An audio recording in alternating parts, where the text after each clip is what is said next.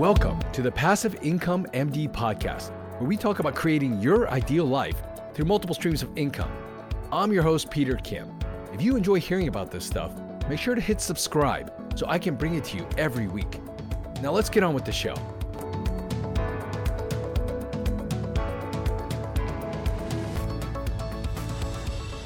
Hey everyone, hope you've had a great week. Before we get started, I just want to give people a quick shout out to those people who I met at the White Coat Investor Conference. I'm going to talk a little bit more about this next week, but it was amazing meeting people face to face.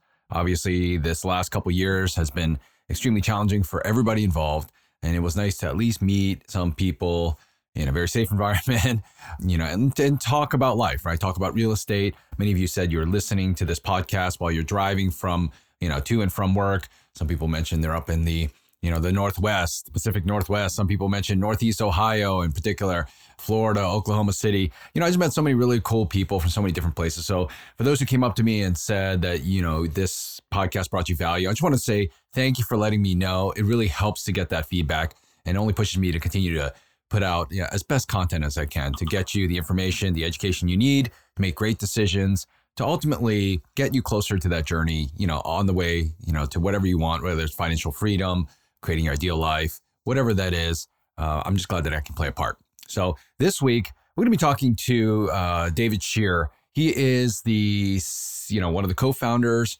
of a huge investment group called Origin Investments. I feel really honored to be able to talk to him because he sees so much in the marketplace today.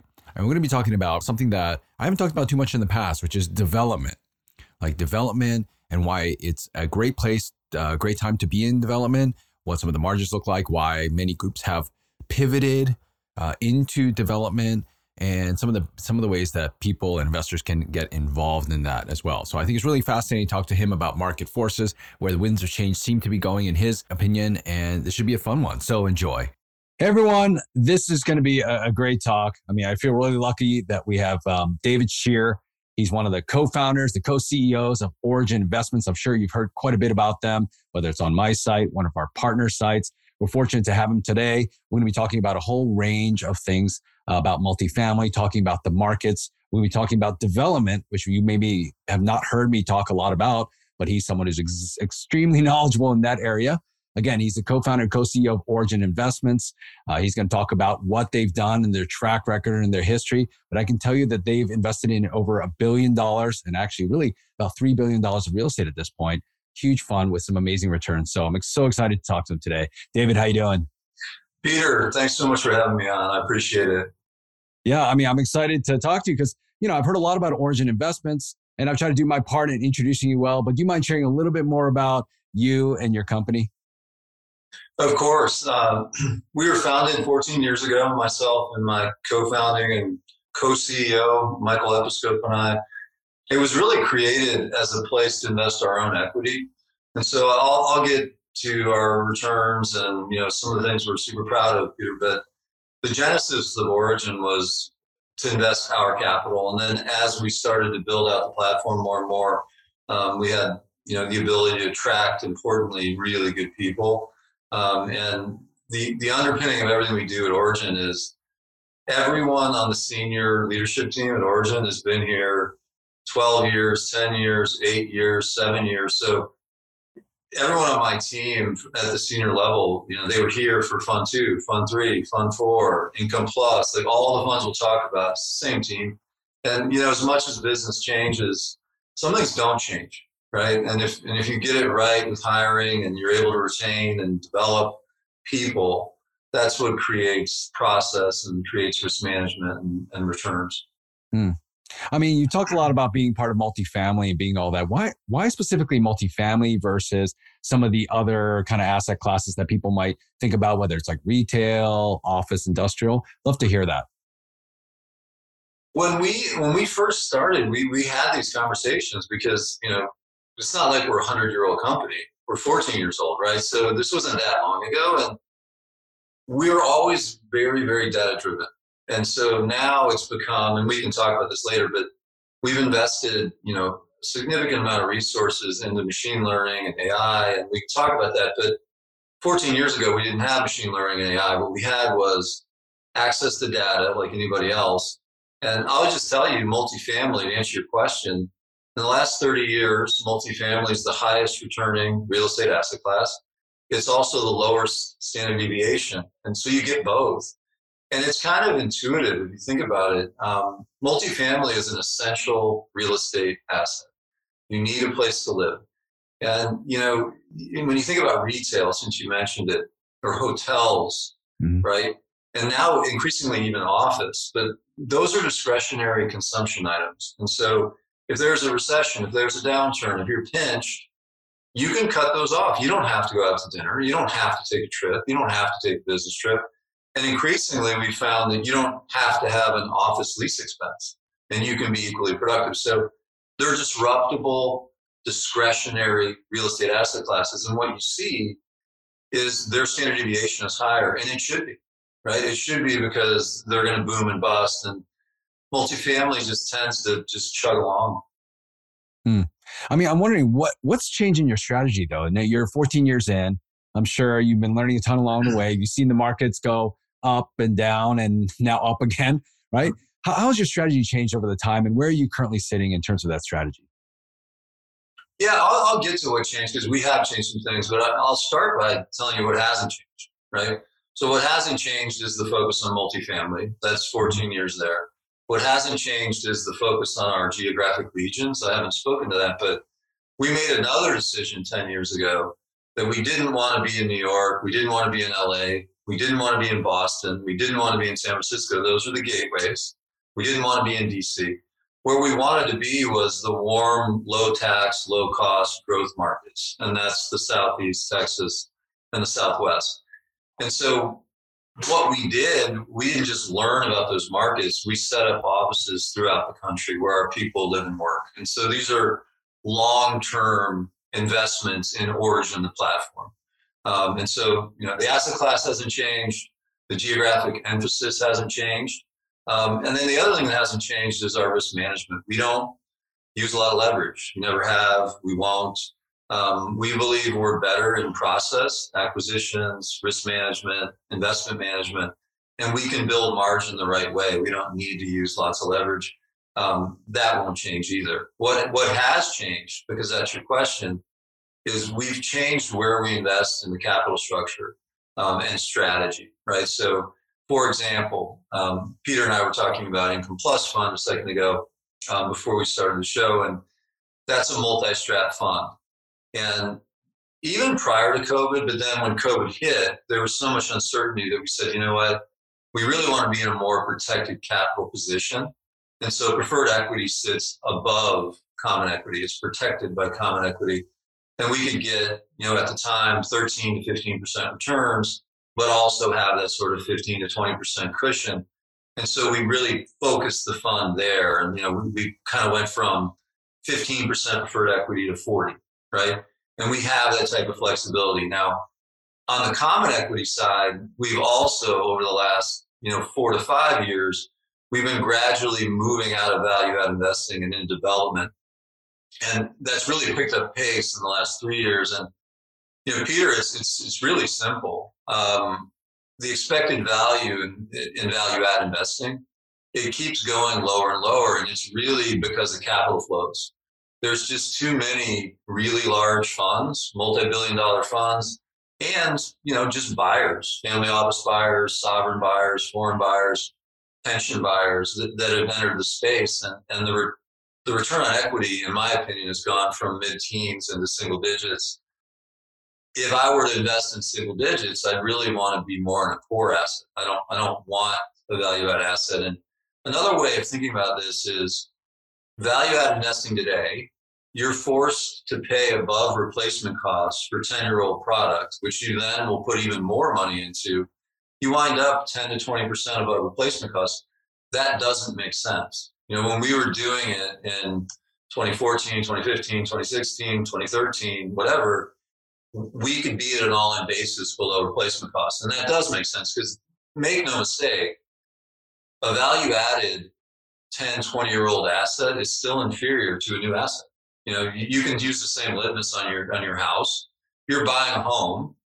Would you rather have a brand new home, or would you rather have a renovated home? I mean, we all know the answer, right?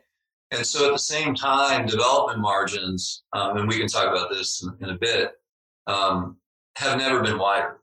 And that actually also makes sense. There's been a risk and wealth transfer in the last 3 or 4 years from core buyers to developers.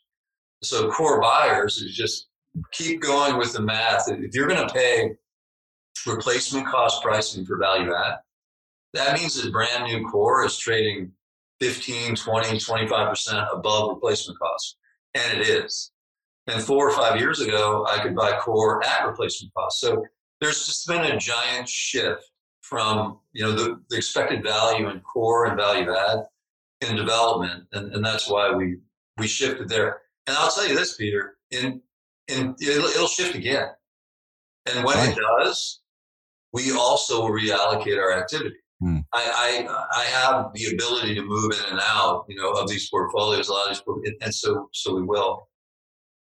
I mean, if you don't mind, I'm going to recap some of the things you said. You can kind of correct me if I'm not correct. But for some of those people who may not be familiar with some of these terms, some of the things you mentioned is that currently in the market, you can basically build a brand new, totally brand new building for almost less than it would to buy an older building and renovate it. And so it doesn't seem to make a lot of sense. So the margins there are smaller, is what you were saying. And then even some of the really, really nicer properties, which you were calling the core properties, which most people might see as some of the properties probably the people listening to this would live in, right? Some of the high-end buildings in these high, nice areas that are probably pretty brand new. I mean, the cost of that is significant now at this point to get into those, that the margins don't seem to make a lot of sense. So it sounds like in today's world, as the market kind of shifts and moves, and they're always cyclical, as you said, development seems to have the best margins and the best opportunities to create nice profits for investors at this point. Did I get that right? Absolutely. I mean, you nailed it. And you're absolutely right. I mean, so I'll just give you an example to make it tangible. Garden stick product all over the Southeast. We develop a lot of that. So I'll stick with that. We broke ground on, phase 1 of a 3-phase project in Charlotte. So I have very fresh pricing, if you will. You can build all in for $275 a door. Okay. And when I say a door, typical multifamily unit garden is about 900 square feet. Okay. If you were to buy that, typically you're going to buy that at a core level. So now we developed it. Again, my basis when we developed was 275. That today is 375 to 400, right? So that is quite a large margin, and that's how we always view the world is, what is the margin? Some people talk about that in terms of cap rate spreads, right? And they'll say, oh, well, I'm developing it for a 5.5, and I can sell it for a 3.7, right? That's another way of saying it's a 35% margin. Like people use fancy terms, but let's just keep it real. You build it for 275, you're selling it for 375 to 400. That's your margin. And you know what that is, Peter? It's not just your profit. And these are big numbers, because if it's a 300 unit building, right, 100,000 a door, you're talking about 30 million in profits, right? So these are big numbers, but you know what also is? It's your actual protection, right? So when I think about development, and I'm sure some bankers who are on this call or people who have that sort of training, they won't agree with me, right? Because you're far from cash flow. I get that. But if we have executed on billions of dollars of development, and we always deliver the product that we want on budget, on time, and we capture these margins, that's also your protection. So now let's go through a world where, interest rates go up, cap rates go up, and your margin is squeezed, right? So I have an awful lot of room before you're actually at risk, right? Because if it's supposed to trade 380 a door, 390 a door, and now you get squeezed and you lose 40 grand a door, that's a pretty big loss. You still have $15 million of profits, right? And then you get squeezed again. Like, in other words, your first loss is actually your profit margin. And I believe well-executed development, the key is you have to be with the right managers. I get that. But if you're with the right proven managers that know how to do this stuff, I actually view this as way less risky than buying a core building. If there's any sort of a correction right now, you could be out 15, 20, 30, 40% of your equity in 3 months, right? So that's why, I'm in either pref equity, it's protected by the capital structure, or I'm in development because it's actually protected by the margin. Well, let's talk about due diligence then a little bit, because what people care about when listening to this is, how do I know, like you mentioned, it matters who or whom you invest with, right? We talk about that all the time.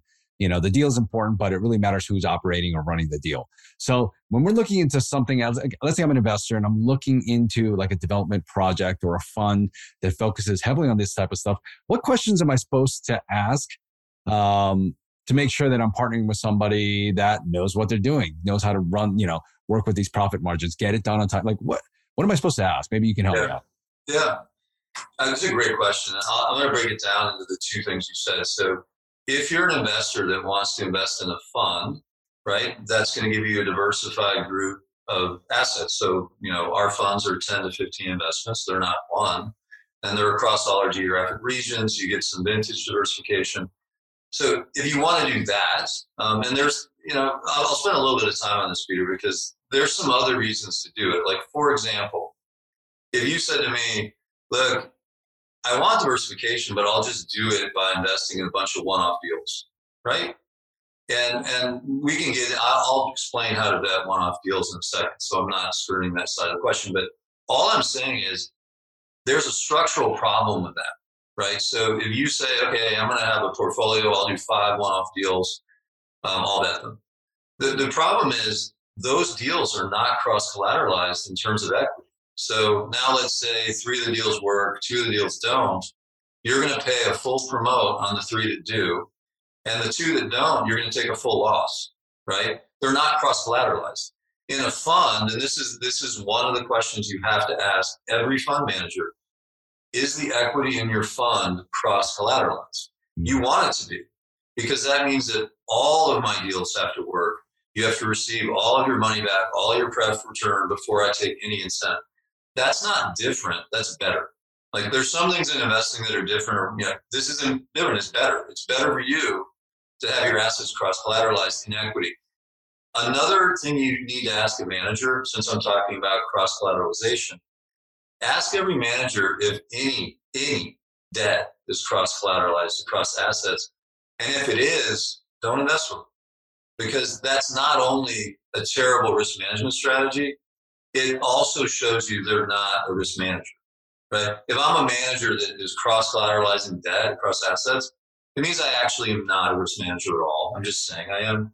And it's indicative of a lot of other things I'm probably going to do wrong along the way. So, short answer with managers, always have cross-collateralization of equity, never have cross-collateralization of debt.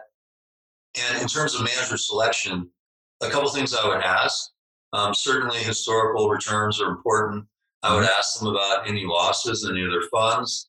I would ask them about standard deviation of returns, because you really don't want to see a lot of big wins and big losses. You want to see consistency of returns, because it speaks to a competitive advantage, not just picking a couple deals right and wrong and those types of things.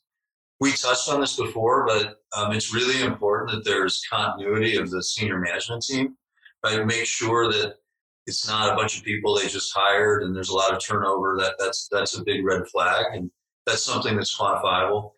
I would ask them about the debt to equity ratio. In real estate, you really shouldn't be above 70% leverage ever. There's no reason to be. If you know what you're doing, you're able to generate margin in other areas of the business plan. So I would say it's a big red flag if people are using more leverage. And by the way, preferred equity in mezz is leverage. It sits above your equity. So make no mistake, if they say they're 70, but they're using pref to 90, that's leverage, right? If something goes wrong, your equity is behind the pref. So it's no different. It'll behave the same in a loss situation for you. So those are some of the things that I would look at managers. And then if you really want to get in the weeds, I would ask to talk to large investors in these funds now. Who are your large investors in your legacy funds? I want to talk to them. You can go deep, and I would tell you that you should. I also believe the deeper you go, the better choice you'll make. And it's important. Like, you've worked hard to make your money. Make sure that you're making really educated decisions. In terms of, do you have any questions on that before I move on? No, I think that's great, because I think something we talk about a lot in our group is the importance of due diligence, right? I mean, most people will just, they'll spend more time trying to figure out which hotel to stay at, like on their vacation versus who to invest with in a fund and that sort of thing. And a lot of people always ask, what question should I ask? We try to educate people as much as possible. For those people that are interested in any sort of this is not even just for development funds. This is any sort of fund that you're, or a syndicator or a sponsor that you're working with. These are great questions. I hope you're writing them to taking notes on this. Keep going. Yeah, I love it. Peter, we have a section of our website, our education section, that really is the best in the industry, because we're committed to trying to educate people in these ways. So, for example, this is an amazing story. It's true. One of our largest RIA clients, they invested in our third fund. They ran an unbelievable process of diligence on us, and it lasted months and months. And the last thing they asked for was, we want to talk to anyone that used to work at Origin and no longer works there. Okay? And there was one person. So we found that one person, and they talked to him. And they wound up becoming a client, obviously. And I said to the woman who ran the process, I said, this has been an amazing process. Like, how did you think to do all this stuff? And they said, well, that's easy. We actually downloaded the manager selection article that your partner Michael wrote on your website. and I went and pulled it up, and they literally went 1 through 12. My point is, like, I've touched on some, but if you have interest in this, on our website, or I can just email it to you, we've written extensively on manager selection. It's somewhat self-serving in the sense that I believe if you're really educated and run a process, you'll select this. I mean, that's what I believe. But it serves you either way, right? Like, you could use it on any manager. All this stuff's on our website. Like, we've written about all this stuff. Now, you asked about deal selection, right? How do you know a good deal when you see it, right? And that's in the realm of, if you say, okay, I don't really want to be in a fund. I want to pick my own deals. I understand that promotes aren't cross-collateralized. I'm still going to do it. That's fine. I would tell you that the first thing that you need to know, like, you need to have a background in finance, in the sense that you need to be able to understand the model, right? Don't take the write-up, the PDF. You need to have the model. You need to be able to manipulate the model. You need to understand the inputs, what drives it. So that's the first thing. Or you can hire a consultant to work with you on that, obviously. The next thing you need to know, and this is probably more important, is you need to have enough domain knowledge that you can question the validity of the inputs, right? So if they are telling you rent growth is going to be 3% in, Tucson, Arizona, in this submarket at this site, like, is that believable? If they believe starting cap rates are X, is that believable? If they say exit cap rates are X, is that believable? If they say that this is what they paid for the land, is that a good price, an average price, a bad price? What is their construction budget, and is that actually market today, not nationally, in that region? Because I can tell you that in Denver right now, it's way more expensive to build than it is in Atlanta, right? So like you can't just read the news and say, oh, well, lumber's up, therefore it's the same price everywhere. It's not true. Like, you have to have or hire a consultant to do this, because the thing that I always think about is, at the deal level, if someone said to you, Peter, I don't know what your domain knowledge is, right? What is the area you know the most about? Mm-hmm. I'm asking, like, is it electrical engineering? Is it anesthesiology, for example? Okay. So that's an area where you would know the validity of all inputs, right? If I said to you, this area of anesthesiology is X, Y, Z, like, I don't know anything about it. You know a lot about it. But in general, if you say to someone who's successful and smart, hey, I have this electrical engineering company, and it's X amount of EBITDA and blah blah blah blah. Most people would say, like, I can't value that. Mm-hmm. Unless you're in that domain. But there's something about real estate and multifamily real estate. Like, everyone thinks they can do it, right? Everyone thinks that they can kind of figure it out, and you know what? It's a trap. I'm gonna just tell you that right now. Most people can't do it, and it's not a good idea unless you really have domain knowledge. Like, again, you've worked too hard for your money. Like, unless you can honestly say, I'm an expert in this, either hire a consultant or understand you're not, right? No, I think that's great advice. I think it's, you're really just touching on the importance of, what does due diligence take? How important it is, what it really takes to do the proper due diligence. I think that's awesome. And I know you guys spend so much time educating people on this. So honestly, I appreciate your honesty with that. And I love it. We talked about due diligence and we went off on this, tangent. I think it's been amazing. I'd love to get back to development a little bit, if that's okay with you, because I want to take your time and understand where the market is today. And like, you talked about the margins. And I think, like, someone like me, I'd like to know, like, why do those margins exist, like, right now? Like, why are they there? And then why do you think, like, it sounds like you guys are very optimistic about where it's going to go. Like, what's going to keep it going and make sure that those returns are still there in a couple of years, especially when these buildings are done? Yeah. The margins expanded for a couple of reasons, but there's three drivers in a development model, a multifamily development. I mean, there's a lot of inputs, but there's three that really matter. One is the growth rate of rents, right? The other is input costs. So that would be land, raw materials, labor. And then the third are cap rates. And two of those three variables went our way, right? So cap rates went down, which obviously is your multiple on earnings. So that's good. Rent growth in 2021 was really the highest it's been on record, 10 to 15% nationally, depending on the market. Some markets were, 20%, 25%. It's not normal, but I'll get to why it happened if you want to discuss that. And then obviously input costs were up 12 to 14%. So that's bad. But the two things that were good were better than the one that was bad. And so a lot of the times people focus on one and they say, well, no, I don't want to be in development because input costs are up. And why would you want to do that? That's exactly what we want people to do, right? Because we want less people developing, right? And if you can manage input costs, and we believe we can, and I can get into how we do that. We also should talk about interest rate hedging because I think that's important right now. And I get a lot of questions on other webinars on that. By the way, Peter, we do for our 7 active funds, we do 4 webinars a year for each. So 28 webinars a year. Like, we have 2,500 active investment partners. So that's a lot of questions, right? And half of our webinars are like this. They're Q&A.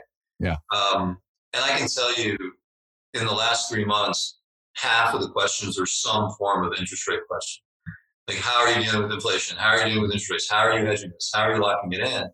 So again, back to our prior conversation, when you're interviewing managers or thinking about your own deal, make sure that you have interest rate hedging strategies baked into what you're doing, right? It's important. But back to margins. Development margins are high because 2 of the 3 variables have gone our way significantly. And there's less capital in development than there is in core, which equates to more buyers of the end product relative to how much is being produced, right? So there's a supply demand imbalance. And there's more demand for units, for apartment units, than we've really ever seen in my 15 to 20 year career. And I think a lot of that is just there's 2 things going on. One, nationally, the price of homes that you buy, they've gone up a lot, right? And there's just a lot of people that have been kind of priced out. And then at the same time, you have a lot of folks now that want to stay mobile, right? They don't have to live in one city anymore. They don't have to work in one city. It's much more flexible. And so there's more of a premium on flexibility, and a lot of people are priced out. yet they need somewhere to live, right? So it's creating quite a bit of demand. And it's not, by the way, just from millennials. It's also from older people, right? So people in their 50s, 60s, 70s, they're selling their homes and renting. Like this is a new thing, right? And I'm not talking about, moving to a senior living facility. Like, we don't do that. We're not in that business. I'm talking about someone who, they're renting in a building next to a bunch of 30-year-olds, right? I think that's fascinating. I mean, do you see any of that changing over the next 3 to 5 years? Or are we just in a special point in time right now? And something that you did mention, I'd love to hear, like you did talk about right now, why rents have spiked dramatically. I mean, these are all things I'd like to know. What's happening now? Why is the phenomenon happening? And then you see it changing in like 3 to 5 years. So rents went up last year. It's actually a big reason why CPI is 7% and seems to persist. It's not as transitory as you think. The cost of housing in CPI is measured by rental apartment units, right? So what we're talking about is literally the input in. And we're talking about 10, 20% rent increases last year. So that's a big reason that's up. So why did it happen? It happened because of supply and demand. I mean, I know that sounds simplistic, but there weren't enough units built nationally of quality relative to the people that wanted to rent them. And there's also, there's an inequity in where people want to live and where the units are, right? So people really want to live in Austin. They want to live in Nashville. They want to live in Phoenix. They want to live in Charlotte. They want to, live in Florida. A lot of this is driven by low tax states, right? They want to swap out a huge state income tax in New York for zero in Florida, right? Or Chicago, swap it out for Miami. I mean, these are my clients. Like I don't have to look any further than the people who partner with us on the investment side. They're leaving Chicago, New York, and LA, and they're going to these states, right? Those states don't have enough housing stock to keep up with those flows, right? And so there's an equity there. You see a lot of rent growth there. And in terms of will it persist, I think it will. It will persist, but it won't persist at that rate, right? I mean, multifamily this is why I like multifamily as an investment. I'm a risk manager. I want to see, 6-7% dividends, 2-3-4% asset level appreciation, compounding over time. You get a nice 10% return with, great tax benefits like depreciation, interest expense. Like that's why I'm in the business. That's what I want. I don't want to see 15% rent growth years. That's not what I want to see, right? But will we normalize to 2 to 4% rent growth? Yes. Do the models that we have, it varies by market, but this is what we do as a risk manager, since we're very heavily in development, just to make it very real. We never trend rents during construction, number one. So if I think that rents in a neighborhood are, $2,000 a unit, right, for new product, we start rents at $2,000. We don't move them for 2.5 years. Now, there's almost no periods of time where rents don't go up over 2.5 years, ever. But we don't. So when you go to rent them to your pro forma, they're 2,000. This is another thing you should ask and look for in models of competitors, whether it's a manager or a deal. Make sure they're not trending rents during construction, right? It isn't best practice. It's a risk. It's a risk management way to get ahead in a pro forma, right? If you don't have it, it's going to be harder to retain. The next thing we do is we trend cap rates against us, right? So if the spot cap rate today is 3.75 or 4% in a market, in our 5-year model, we're building in 2% a year or 10% throughout the life.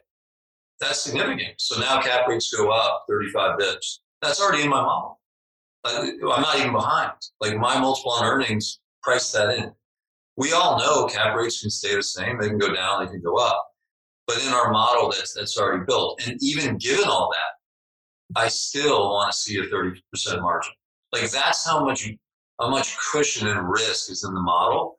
And so like when I talk about getting in the weeds, you got to get in the weeds. Like the weeds really matter. And if you're trained to be in the weeds and you have domain knowledge, great. And if not, you kind of need to pick the right manager or bring in a consultant that knows the weeds. Or in a group like yours, it's so diverse, it has so many members. Maybe there are people in your group that know the weeds, and you leverage that. All right. That's all great advice. I mean, when I've actually had people ask me, like, a company like yours has so many different funds. How do people know when they see these type of things, what type of fund to choose? Like, how do they make that type of decision? That's a great question. It's really the investor's needs.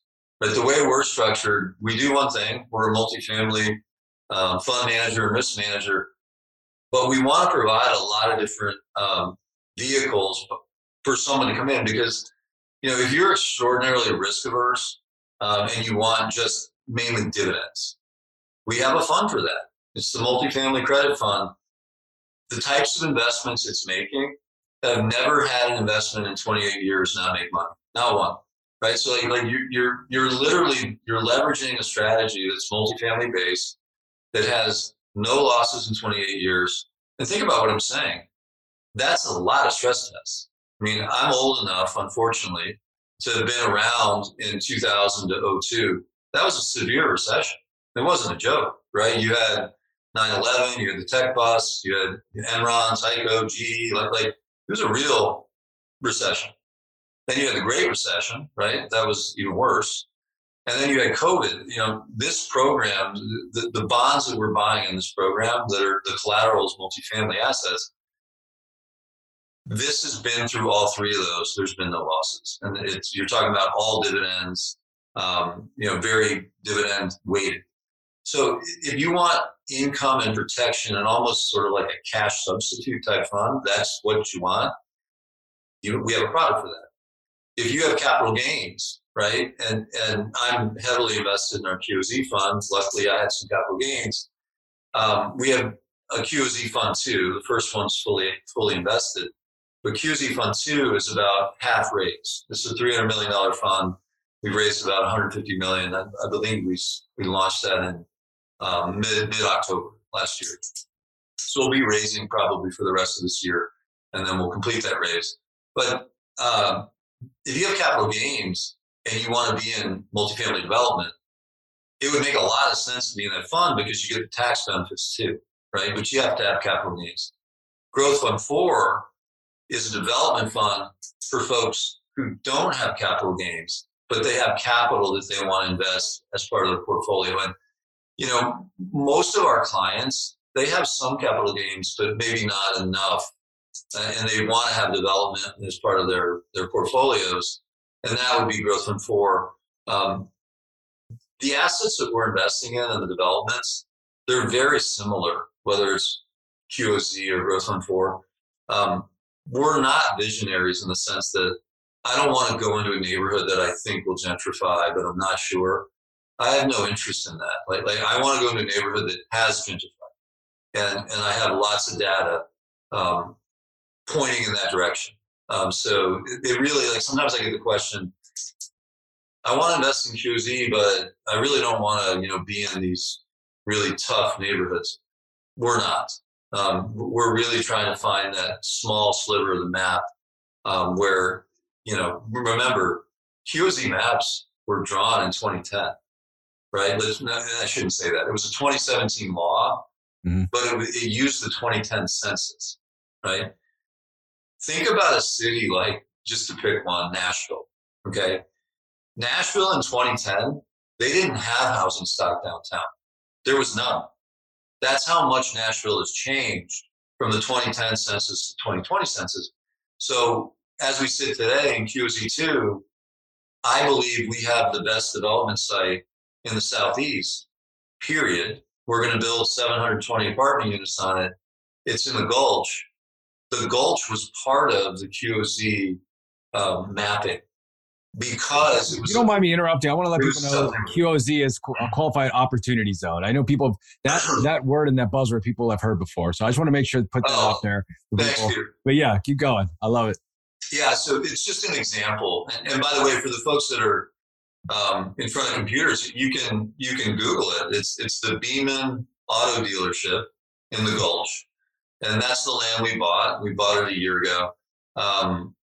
In my opinion, it's the best development site in the Southeast, but it also happens to be in QZ. So like this notion of, do you have to make trade-offs? You don't, but you have to have capital gains to be in QZ. If you don't, but you want development exposure in a portfolio, that's Growth Fund 4. Income Plus Fund, and Peter, you and I were talking about this before, that's our multi-strat fund. And so if you wanted dividends, but also growth, that has multiple strategies in it. It has both preferred equity investments. Earlier, I talked about how we would never over-lever deals, and I view preferred equity as leverage, right? So I would never use preferred equity if I was common, but I like being preferred equity, right? I like sitting above someone else's common. Mm-hmm. So we do a whole lot of that in Income Plus, but we also have some common equity assets that we can depreciate. And then we have a small sliver, 20% of development, but it's called build-to-core. We develop to a margin and then we hold it, producing both a higher dividend and depreciation. So that fund really targets, a 9 to 11 net return. Last year it did a 21 net return. But back to what we talked about earlier, that wasn't a normal year. And I'm not saying that because I want you to expect 21. I don't. Like, it's going to average 9 to 11. But if you think about it, 9 to 11 compounded is a hell of a lot of wealth, right? Think about what 10% does when you're compounding dividends. You can reinvest dividends or you can take the dividends. It's about a 6 dividend fund. It's pretty significant. And it's very tax efficient. So I'm saying a lot, but the bottom line is we have 4 funds and they're all across the risk spectrum, right? Our growth area is development. And then we have, very low risk funds like multifamily credit, and Income Plus is kind of in the middle. Can I ask you about the growth fund real quick? You mentioned some of the numbers behind some of the income fund, but what are you expecting in terms of the growth fund 4? What does that look like in terms of length of the term of the fund? What some of the typical returns might be, what that might look like? Growth Fund 4, it's an interesting fund in the sense that we've given investors an option. So if you want just to have a really high IRR, it's a 4 to 4.5 year fund. We've been working on the acquisition side for the last 12 months. So it'll be invested very quickly because we've already found the developments, tied up the land. We're in pre-development, so it'll be invested quickly.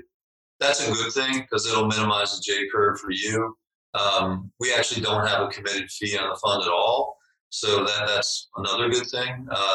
You get charged as we do the deal through an acquisition fee instead. It's sort of a sub of one for the other. But the other nice thing about this isn't just Growth Fund 4, it's also QOZ. The fact that we tied up all this land and been working on it for a year, the land is deeply in the money.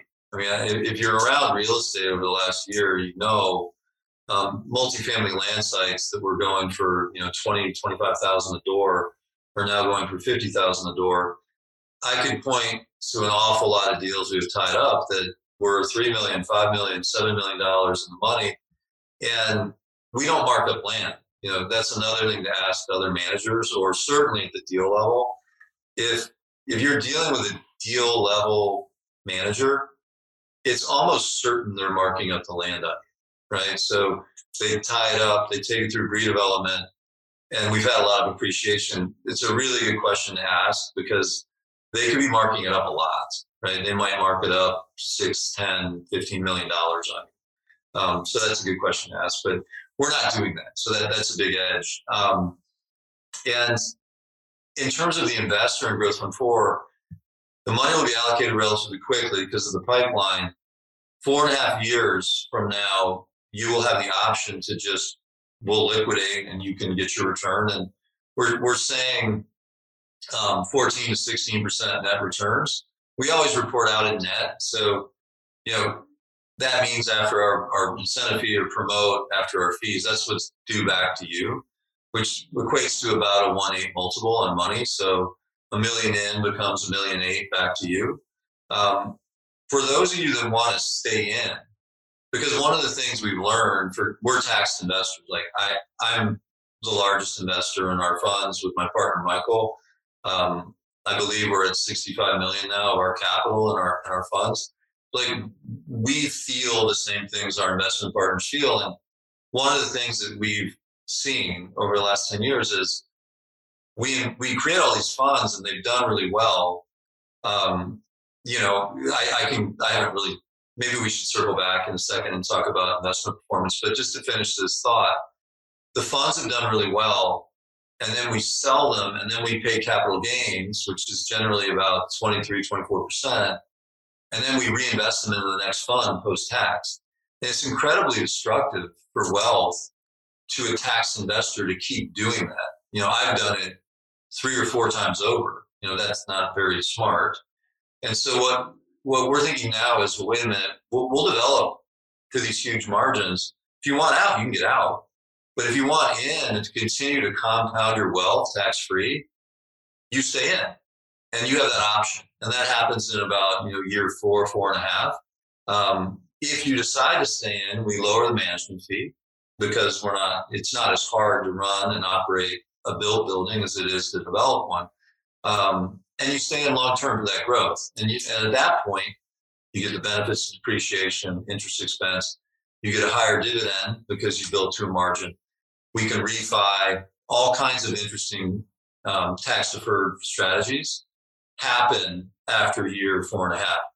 Again, it's an option. So I think that's pretty unique in the market. Usually development funds are, build, refi or sell, get everyone out. That sounds really good for investors, but for those of you that actually want to, create 2 multiples, 3 multiples, 4 multiples, that takes time, and you actually benefit by holding. Well, I love that strategy. I think it's pretty unique in what I've seen out there. You mentioned some of your returns. Why not take the opportunity right now? I'd love to hear more about Origin. Somebody else, they're going to ask you this anyways, I'm sure, when they call you. But if you don't mind sharing some of your track record, what have you done in the past in terms of typical returns? You already mentioned the fact that there haven't been any losses, but we'd love for you to kind of hit back on some of those, your performance in the past. Yeah, thanks, Peter. The thing I'm most proud of, we were named a top 3% global real estate manager by Preqin. And what's interesting about that, I believe we were 11 out of 275 global real estate managers. What's interesting about that is it wasn't for a particular fund. It was for all of our activity since 2014. And so that encompasses Fund 2, Fund 3, Income Plus Fund, QOZ1.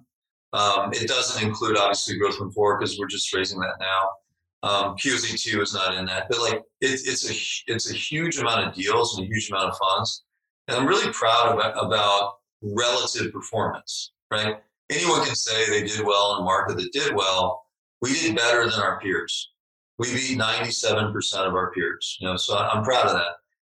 In terms of numbers, we've averaged north of 22% on all realized deals, IRR-wise. Our first fund was, back to multiples because I would rather talk about multiples. That's real money you can spend. Fund 1 was a 2.3 net multiple. Fund 2 is a 2.1 net multiple. We have one more asset in Fund 2 to sell, so it's a pretty small asset, but that's where that fund will be. Fund 3 we're about half round turned on, and I think that's going to wind up being about a 1.75 net multiple. That particular fund, if you break out multifamily versus office, because we did have a small amount of office in that fund, we were right there, 2.0, 2.1 net multiple on multifamily side.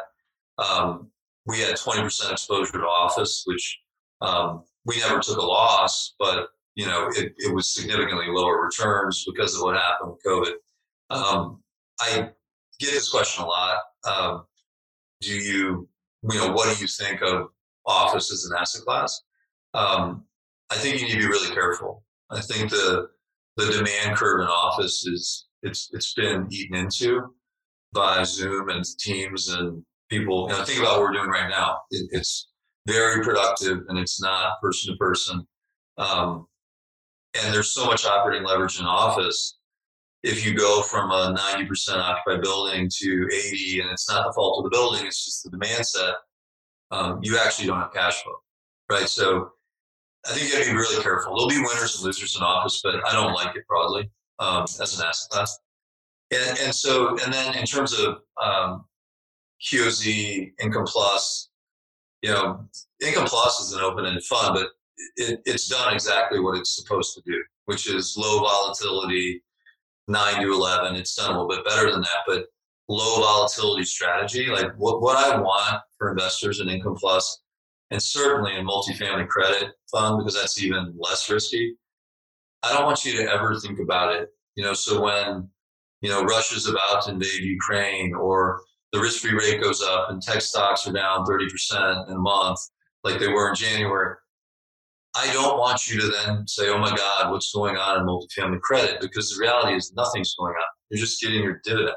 That's what's going on, right? There's a part of your portfolio that doesn't correlate, and you can feel okay about it, right? So that's a big part of you as an investor. There's trade-offs, right? If you want to go for 20% IRRs, there's going to be more risk. But if you're taking an 8 to 10% return, like multifamily credit, where most of it's in dividends, there shouldn't be a lot of risk, and there isn't, right? So like for me, I'm really heavily invested in that fund because it's a good fit for me. I'm very invested in growth and other funds that Origin has. And what I really want is income I can count on, right? I want to know that I'm going to get 7, 8, 9, 10% dividends every year. And by the way, we didn't touch on this, Peter, but all of our funds that have dividends have subsidiary REITs. And let me back up because I've talked for a long time. Do you understand why we would do that? No, explain why. So part of the 2017 tax law, which is a little bit obscure, but it's meaningful. Remember, President Trump was a real estate developer.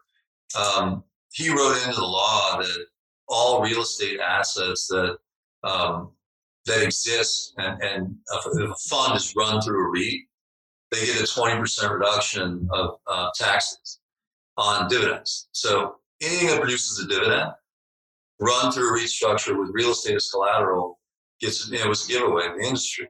And so you take a fund like multifamily credit, that's 100% dividends. I mean, that's all it is, right? So you're being taxed at ordinary income in this case because it's a bond. So every bond you own, every corporate bond, every U.S. bond, if it's not a muni, you're getting taxed at ordinary income. And so we're no different. We're a bond. But ours gets 20% off dividends and no other bond does. So I would pose to you, not only is multifamily credit a better risk return pre-tax than anything I've seen, we also get a 20% post-tax bump, right? So Income Plus has the same feature. It's not as pronounced because there's not a lot of taxable income because we have depreciation there, right? We can offset dividends with depreciation. We don't get that because we're a lender in the credit fund, right? You're not equity. But in the event that you did have taxes, that has a subsidiary REIT too. And that's another thing to think about. You're a tax investor, I'm presuming. Make sure that your manager is aligned with you and they have structures. Post-tax wealth is what wealth is, right? And you're not deferring. You got to figure out ways to shelter. All right. I mean, this talk has been so informative. I appreciate your time on this. I don't want to take any more of it, but I'm sure this has given so much information to people who are interested in, of course, passive investments. But number two, really getting to development because we've heard so much about it. We've heard so much about the returns. I think this has been super educational for me as well. So I want to thank you for your time. Amazing work that you're doing at Origin. People can check it out. We're going to put a link around either where you're watching this or if you're hearing this within our show notes and our podcast. And we look forward to seeing all the amazing things you continue to do. Really appreciate your partnership and let's talk again soon. Thanks, Peter. Really enjoyed the conversation. Appreciate it. All right. Thanks. Enjoy the show? Let me know by dropping a review in the podcast app you're listening to us in. And if you haven't already, make sure to hit subscribe. Are you a part of our community yet? Join thousands of physicians who are also on this journey to creating their ideal lives through multiple streams of income.